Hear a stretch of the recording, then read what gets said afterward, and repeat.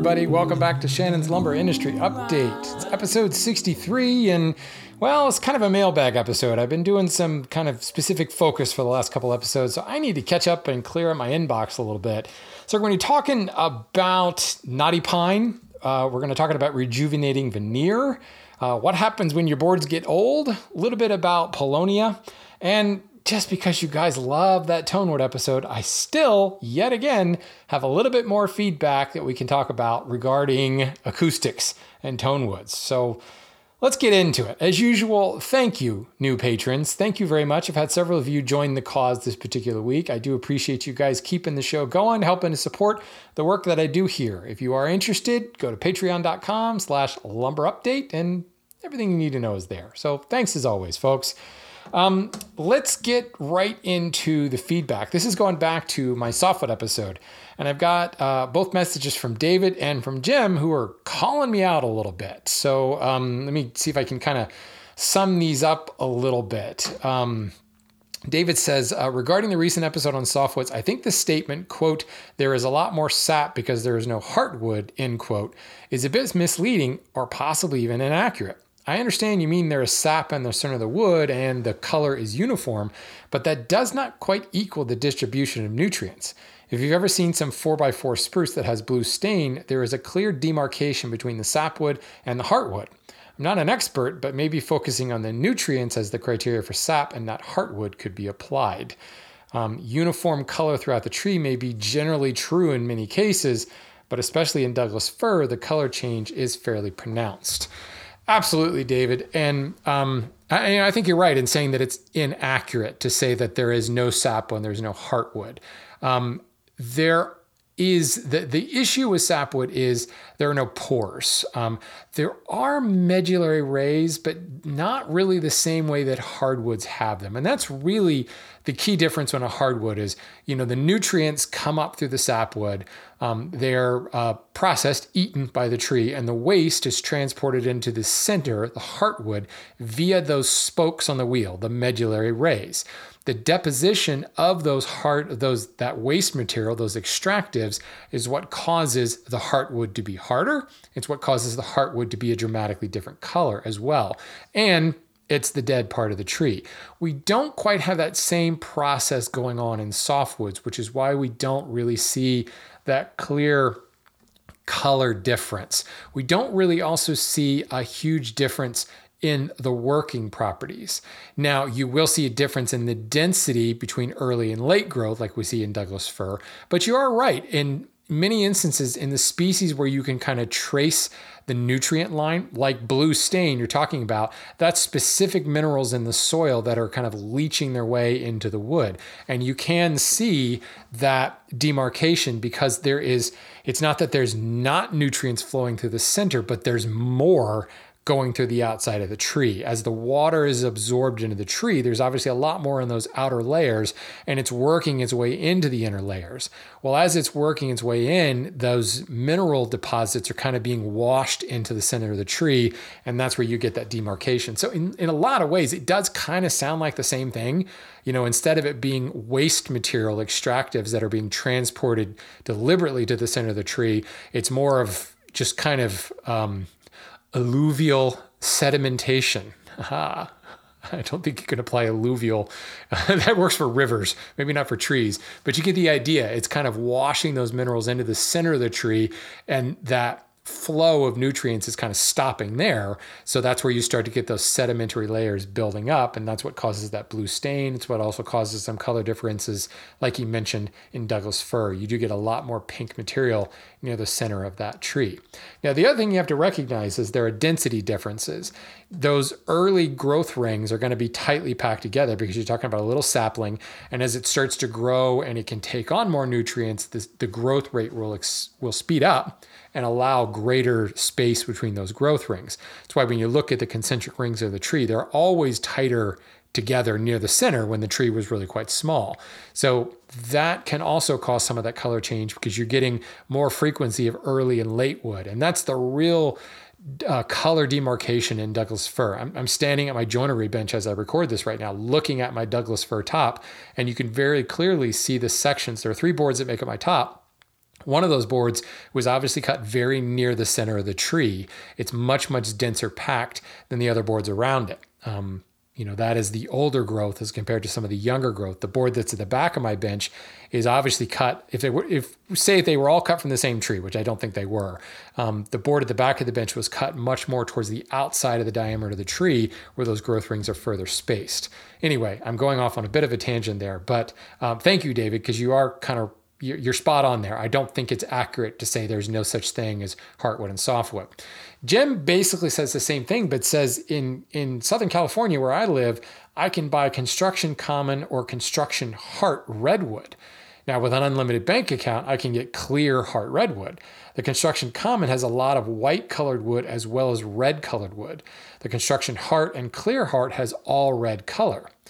What I hear and my experience is that the red areas are resistant to rotten insects. The white wood does seem to rot and suffers from insect damage fairly extensively. Am I missing something here? So, Jim, as with David, you're absolutely right. And redwood is a key example where we can even say more so, you're right, that it's not fair to say there's no such thing as heartwood and no such thing as softwood. In the case of redwoods, the extractives and the tannin content in redwood is so high, that's what actually causes that red color. And that also, Sequoia sempervirens, the giant redwoods, the soil in that area, one of the reasons the sequoias grow where they grow is because of that soil, because of that climate. So the soil chemistry is in large part contributing to that reddish color of the red wood. And as those nutrients are flowing throughout the tree, they're flowing mostly on the outside and kind of absorbing their way into the inside and washing with it those additional minerals and 11 herbs and spices that make the red wood. That also, those 11 herbs and spices, those extractives, is what makes it rot resistant. The oils and the various chemicals in those extractives makes it taste nasty to bugs, which prevents it from rotting. While that's being washed away towards the center, it's leaving those outer layers with more just water and less of those minerals, less of those 11 herbs and spices. I don't know how we suddenly got to Kentucky Fried Chicken, but apparently sequoias and Kentucky Fried Chicken are the same thing on this podcast. So we're just going to stick with that metaphor. So you're not going to have those 11 herbs and spices on the outside, and you will get that more creamy color. Now, if I remember correctly, and I could be wrong here, but I also think that sequoias have a particularly large inner and outer cambium layer. So some of that you're seeing, that creamy color, could also be that inner cambium layer kind of mixing in there as well. So excellent points, guys. I think the second or third episode of this entire podcast was I Don't Know Everything. That was the title of it. There's no possible way I can know everything. And sometimes I say things that are a bit misleading. And I think in that instance, I was just outright wrong to say there's no such thing as heartwood or softwood. What I would love to hear from is a botanist. If there are botanists out there or silviculturists out there who can actually speak to this, because I did a fair bit of Googling and didn't really find a lot that succinctly said it. Most of it is talking about the differences between softwoods and hardwoods and how hardwoods have that heartwood color and softwoods don't really. But the actual botanical description of what's going on there, I haven't really found that yet. It probably exists in a botany textbook somewhere that even I'm going to find too dry to read. So moving on, here is a message from Mike. Hey, Mike. Hey, neighbor, I should say. Mike lives down the street from me. Also, technically, he belongs to the same triathlon club that I belong to, but I think he's let his membership lapse. I see you on Strava, Mike. I see you're out there riding. We should get together and ride sometime. Hit me up. Let's go for a ride. Anyway, Mike says, I really enjoyed the Tonewoods episode, but there was a terrible oversight, and you never discussed the banjo. That's true. I discussed selling wood to banjo makers, but I didn't discuss the banjo. He says, I'm curious what unique considerations it might have being somewhere between a membranophone and a chordophone. Additionally, would different woods be good for open-backed versus resonator banjos? Thanks for nerding out on the topic. So I was curious about this as well, and I did a little bit of digging, and a banjo is still pretty much known as a chordophone. Technically, it is a plucked lute chordophone. Yes, there is a membrane stretched over it, and that does provide some resonance, but it is still a chordophone. The control of that resonance is done by the stretched string, so it is a chordophone more than a membranophone. You're not hitting the membrane in order to create the sound. The membrane is used as a resonator, so it's a quarterphone. There we go. The answer to this question about would different woods be good? No. It's pretty much the same story. And this also explains why my customers who are guitar makers and my customers who are banjo makers are pretty much looking for the same things. The neck, as well as the resonating ring, I know on a banjo it has a specific name. Let's just call it the resonating ring. The wood that's used there is chosen for the same reasons. So if you actually go and you look up banjo websites, especially the good ones that like Deering Banjos has a couple of good articles on this. They talk about, why mahogany, what kind of sound you get from a mahogany banjo, what kind of sound you get from a maple banjo. The same characteristics they're looking for are the same things that you hear the guitar makers talking about. The solid body makers, the acoustic makers, they're all talking about the same thing. If you want a brighter tone, you go with the maple one. If you want a warmer, kind of twangier tone, you go with mahogany. Now, the difference between banjos and a guitar is there is more at play here. The wood is not as important. It's not unimportant. It's just not as important as the membrane that's stretched over it, the other materials, the steel, all of that stuff that goes into play. But the materials of the neck, the materials of the fretboard, and their resonant qualities, their acoustical qualities, do also play into how an instrument sounds. So you can imagine if those things are made out of wood, it's going to be the same process that's going on here, even though it's a slightly different mechanism and you're resonating a slightly different way. And whether or not it's open-backed versus resonator, again, it's just a different mechanism, and you're still passing sound waves through this material, this wooden material, and the characteristics and the resulting tonal qualities will be the same. I have a feeling we're going to be talking about tone woods like for the next 30 episodes. Obviously, I'm not the only one who geeks out on this and loves talking this stuff. So, you know what, guys? Keep sending the questions. I'll keep bringing them up. So in that vein, let's get into emails. And Jeff actually has a question about wood for drums. He says, I love the Tone Woods episode and the follow-up to it as well, my Specialty Woods episode. I've had some requests to build a cajon for a few friends. It seems these are typically made from plywood. Any reason why hardwoods wouldn't work? And if hardwoods would be a good option, what species should I look for or avoid? So if you don't know, a cajon, it's a drum, but it's generally a box. And a lot of people often sit on it and they will beat the front of it. And there's a sound hole in the front. I don't know if we call that an F hole, but whatever, it's a sound hole. And you're beating on that. The reason that these are often built with plywood is that boxy shape. The same reason that kitchen cabinets are normally built from plywood, because it's a heck of a lot easier to come up with those flat panels using plywood. That's just the cheaper, more efficient way to do it. Moreover, you find plywood is used in a lot of drums, just in general. Sometimes because of the circular nature of like a snare drum and you need that ring, it's easier to use bending plywood, or you're actually creating plywood by laminating solid wood together. And there are a lot of other materials that drums are made out of. But the real thing that you're looking for with the drum is you need consistency. If there are voids in that plywood, you're going to get that kind of rattle sound that you might get. The same thing you would get if one of the strings on your guitar was particularly loose. It's not going to resonate at a consistent frequency.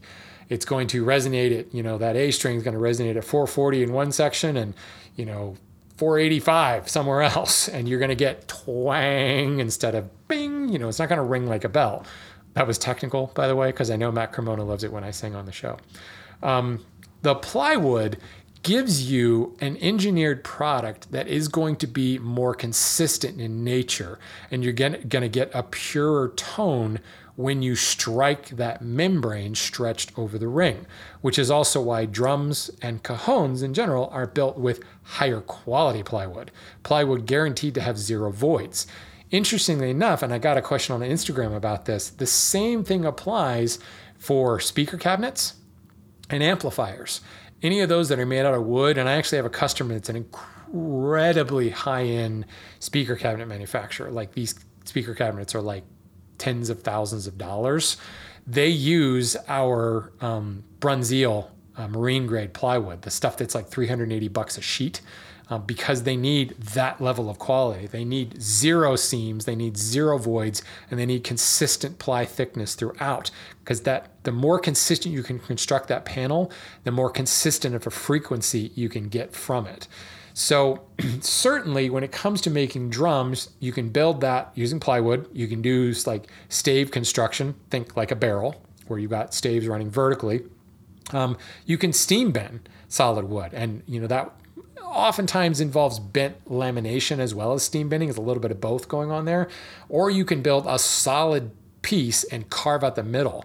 A lot of African drums, like the Atumpan talking drums of, West Africa. I'm going back to my ethnomusicology classes and trying to remember everything Dr. Galm told me. Sorry, Dr. Galm. Anyway, the Atumpan drum is a solid block of wood that has the center carved out of it. The same could be said from some more primitive bongos. Most bongos are stave construction these days, but a lot of them earlier were carved out. That solid sound is very, very different, but it's also what allows the Atumpan talking drum to actually talk. The different tones and the different timbres and pitches and things that you can get by hitting different parts of the drum is caused by the differences in density throughout the solid wood because it is an organic material. A modern drum where you're achieving different tones by hitting different parts of the membrane, you're relying upon consistency in the ring, the sound ring that membrane is stretched over, and that's really where plywood comes into play. Stave construction, you still get pretty consistent because the staves are relatively short, and you can kind of pick and choose the same consistency, same species, things like that in order to do that.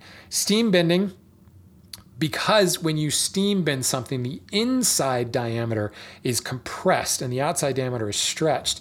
Any inconsistencies in density are kind of ameliorated because you're pushing it, squeezing it all together, and like a less dense pocket is kind of getting squeezed up and a more dense pocket is not getting squeezed as much, and you find out they end up kind of being equalized in the process.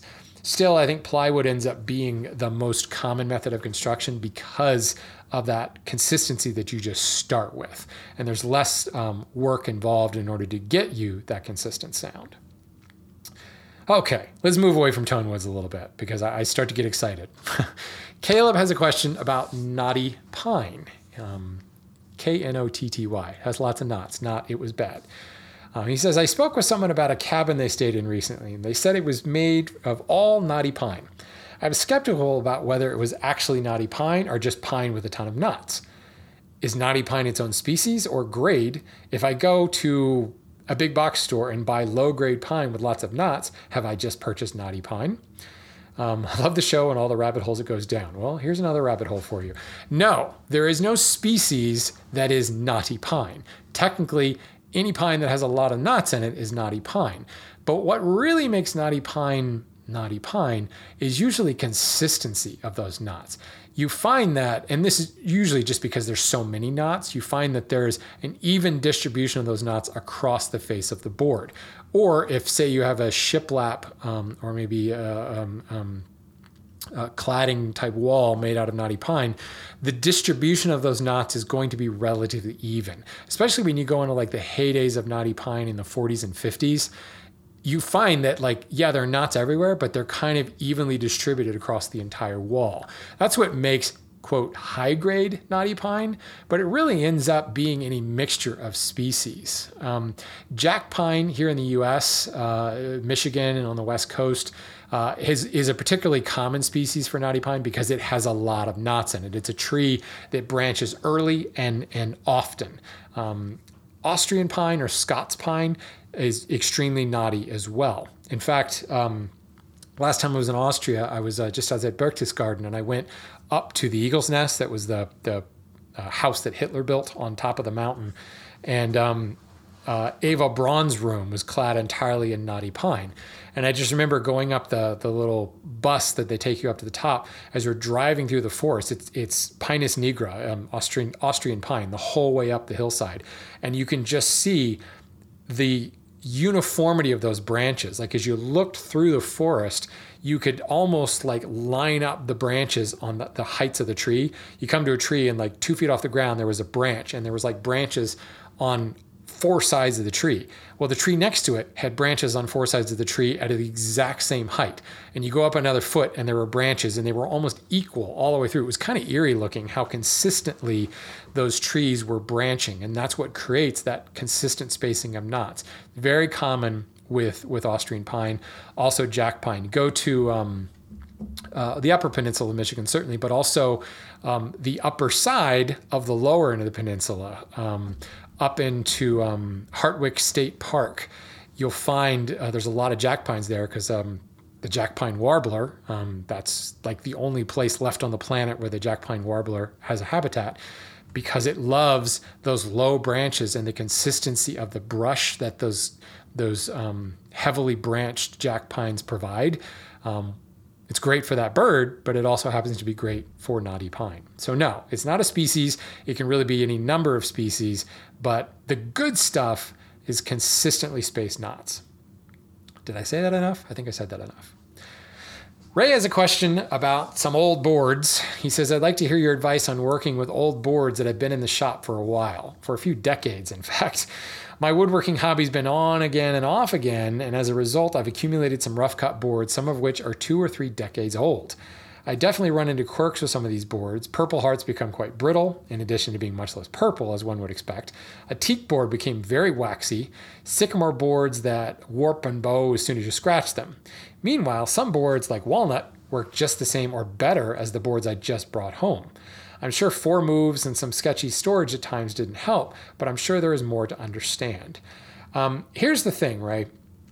And I talked a little bit about this and actually in the Tonewoods episode, where as the boards get older, they just get drier and drier and drier to the point where those 11 herbs and spices, the extractives and the chemicals in the heartwood that give it its color, that give it its distinctive working properties and distinctive characteristics, they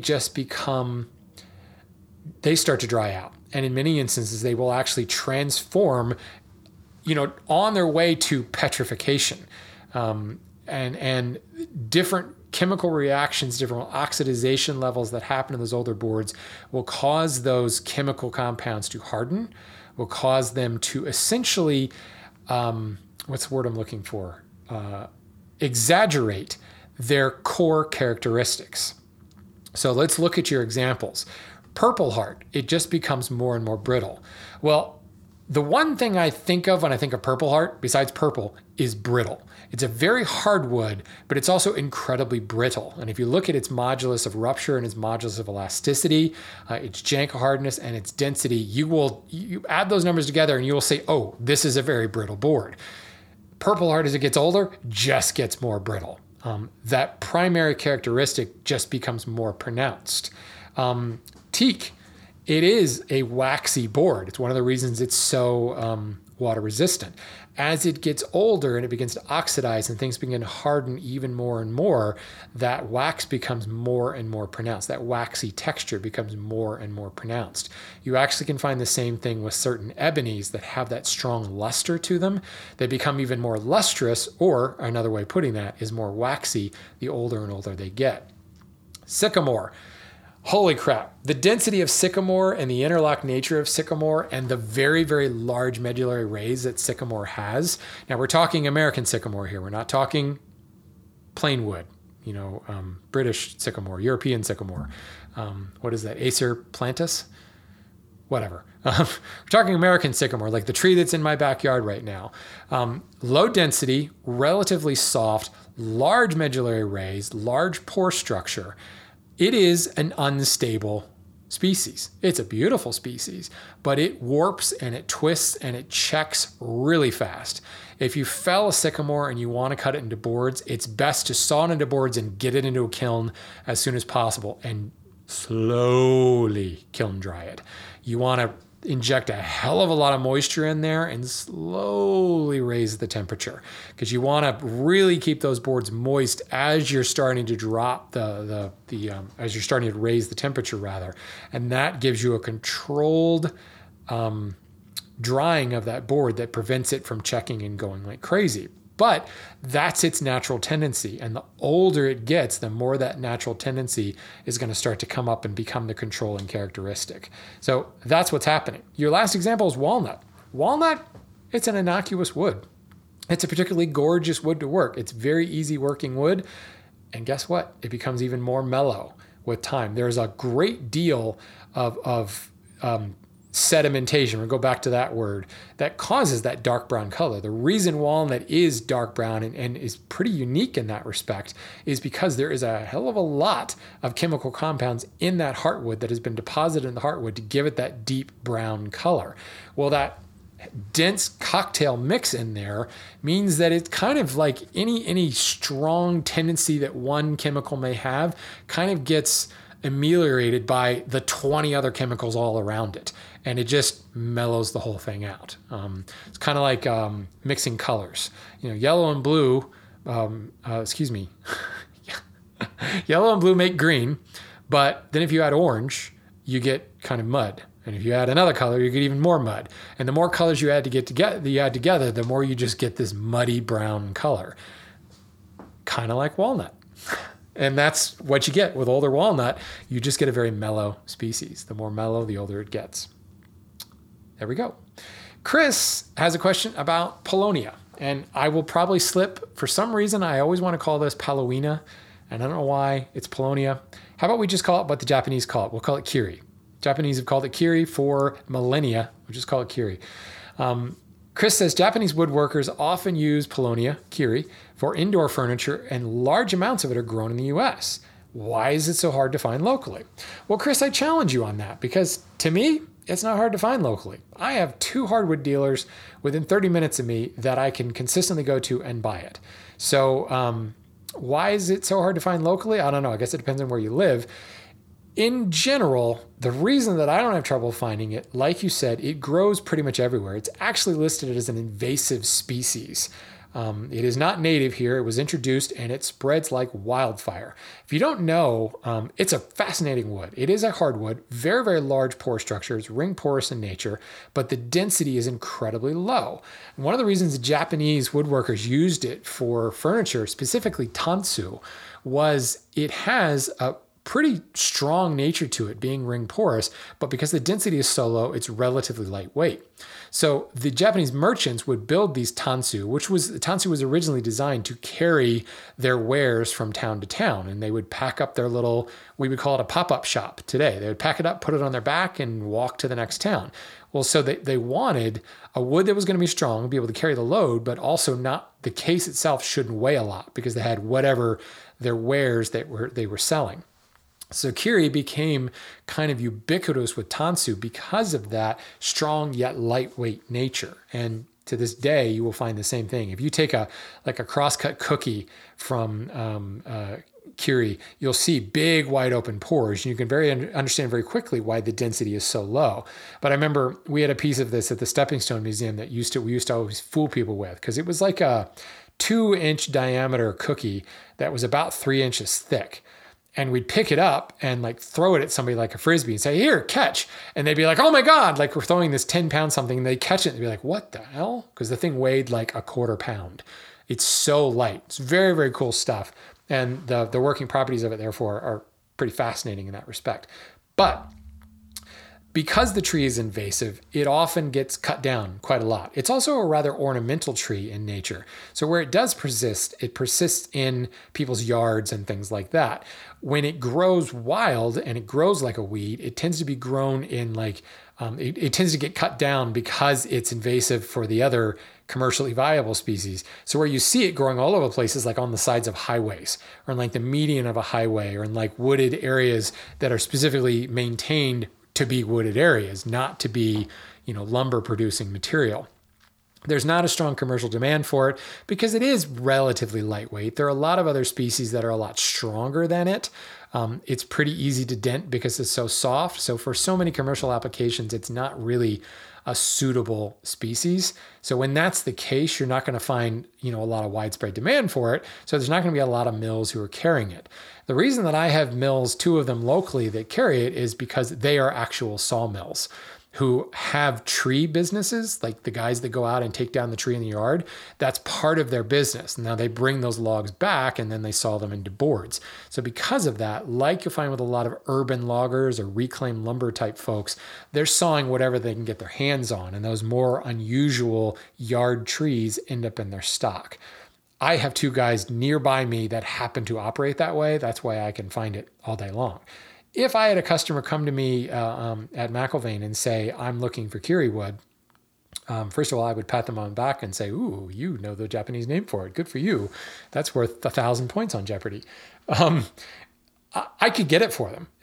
We could call through our network of sawmills and we could certainly get it because, as you said, the trees are available everywhere. And because they grow so fast, they get really big really quickly. They become sizable lumber trees relatively quickly. But I guarantee you that most of the sawmills that we normally buy from domestically wouldn't happen to have it on hand. Now, knowing my domestic buyer, he probably knows like 20 guys that would happen to have it on hand. But the point is, you might have to allow for a little bit of development time to get the logs into sawmill boards and to dry them and all that stuff. So I'm sorry that you don't have it locally. You might branch a little further far afield or seek out one of those tree companies and see if they happen to be taking down any Paulownia trees, and then find somebody to saw it into boards for you. Personally, love it. I've used it several times. I've actually built the Tansu box with it, which I think Tansu box is actually repetitive. It's a redundant term because I think Tansu kind of means box. I could be wrong. Anyway, last question is from Pat about veneer. He says, I recently received several rolls and quite a few sheets of various sizes of veneer, about 2 to 3 feet by 5 feet, several different species. It's been in the attic of a garage for quite a few years, and as you can imagine, it is very dry. I've done some research on the net, but since you work with veneers considerably more than anyone I pay attention to, I was wondering what your preferred method for rejuvenating some of this beautiful wood is so that I might be able to use it. So yes, veneers obviously are going to dry out really quickly because it's very thin, and there's just not much there to hold the moisture in. Now, when you're making plywood, that's fantastic because you want really dry veneers. The problem is that veneers are stored rolled. And when they're rolled for a very, very long time and dry, obviously they get that set to them and they will stay coiled really tightly. Same idea with steam bending, right? We wet the board, bend it into a form, let it dry, and it holds that shape. So the same thing's going to happen with the veneer. So the first thing you want to do is not try to forcibly unroll it. But if, say, you've got this long roll, and he says they're 2 to 3 feet by 5 feet. I'm assuming he means 5 feet long. I've got a couple rolls of veneer myself that are 12 to 15 feet long. So 5 feet's not that bad. You can pretty much unroll it gently and cut out what you need. If you need a 5-foot section, that's a different story. But say you only need a foot or 2 feet from that, you want to try to cut it to length as soon as possible because obviously that's going to be the fastest way to flatten that or get it into a flatter state, get it into a more manageable, workable state. If it is really coiled tightly and you're having trouble just unrolling that amount by hand, you can wet it. In fact, you can soak it. Put it in a water bath. It can be hot or it can be just room temperature, and let it soak up some moisture and it will become more pliable. It will still be coiled tightly, but it's not going to be nearly as brittle and it won't want to snap on you. And you can unroll it to the point where you can cut it to the length you want, or you can unroll the full 5-foot section. And then, because it's wet, it will be a little bit more pliable, and then you can weight it and kind of push it down flat and then let that moisture dry out. And it will only take like an hour because it's so thin. You might have to flip it over to get the underside to dry out completely. It will still want to coil because you're talking about, in this case, maybe decades of memory that's been set into that, but you'll find that it's a little bit flatter. You can repeat it and continue to do that until it gets nice and flat. Or you can kind of speed up the process a little bit and use a veneer conditioner or a veneer softener, which is a glycerin-based mixture, usually a lot of water, but also glycerin. And that will it's like the moistening process on speed. on steroids, and it really literally softens veneer with that glycerin and allows it to be a lot more pliable and much less brittle. You will find that it's probably going to have a memory for a very, very long time.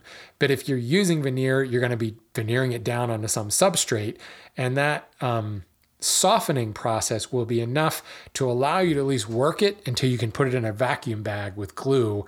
And believe me, the vacuum bag and the glue is going to overpower any memory that veneer would have in it.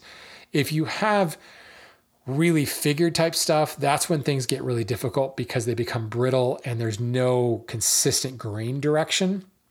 Like that 15-foot roll of walnut veneer I have is all rift walnut. Beautiful stuff, but it's all nice and straight grain. So it's got real strength along its long axis.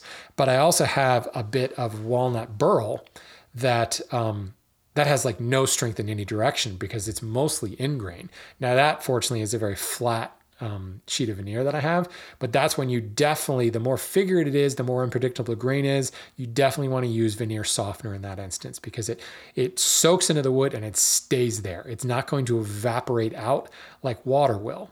And because veneer is so thin, it's going to pick up moisture fast, but it's also going to shed it just as fast. Plus, the older that veneer is, the drier, more brittle it's become, the more resistant it's going to be to taking on water and the faster it's going to shed it. I've talked about the dry creek bed idea and flash floods. It's the same thing. Or I've talked about a piece of toast. Once you toast bread, it's hard to rehydrate. Although on Wood Talk recently, we talked about rehydrating toast. It is possible.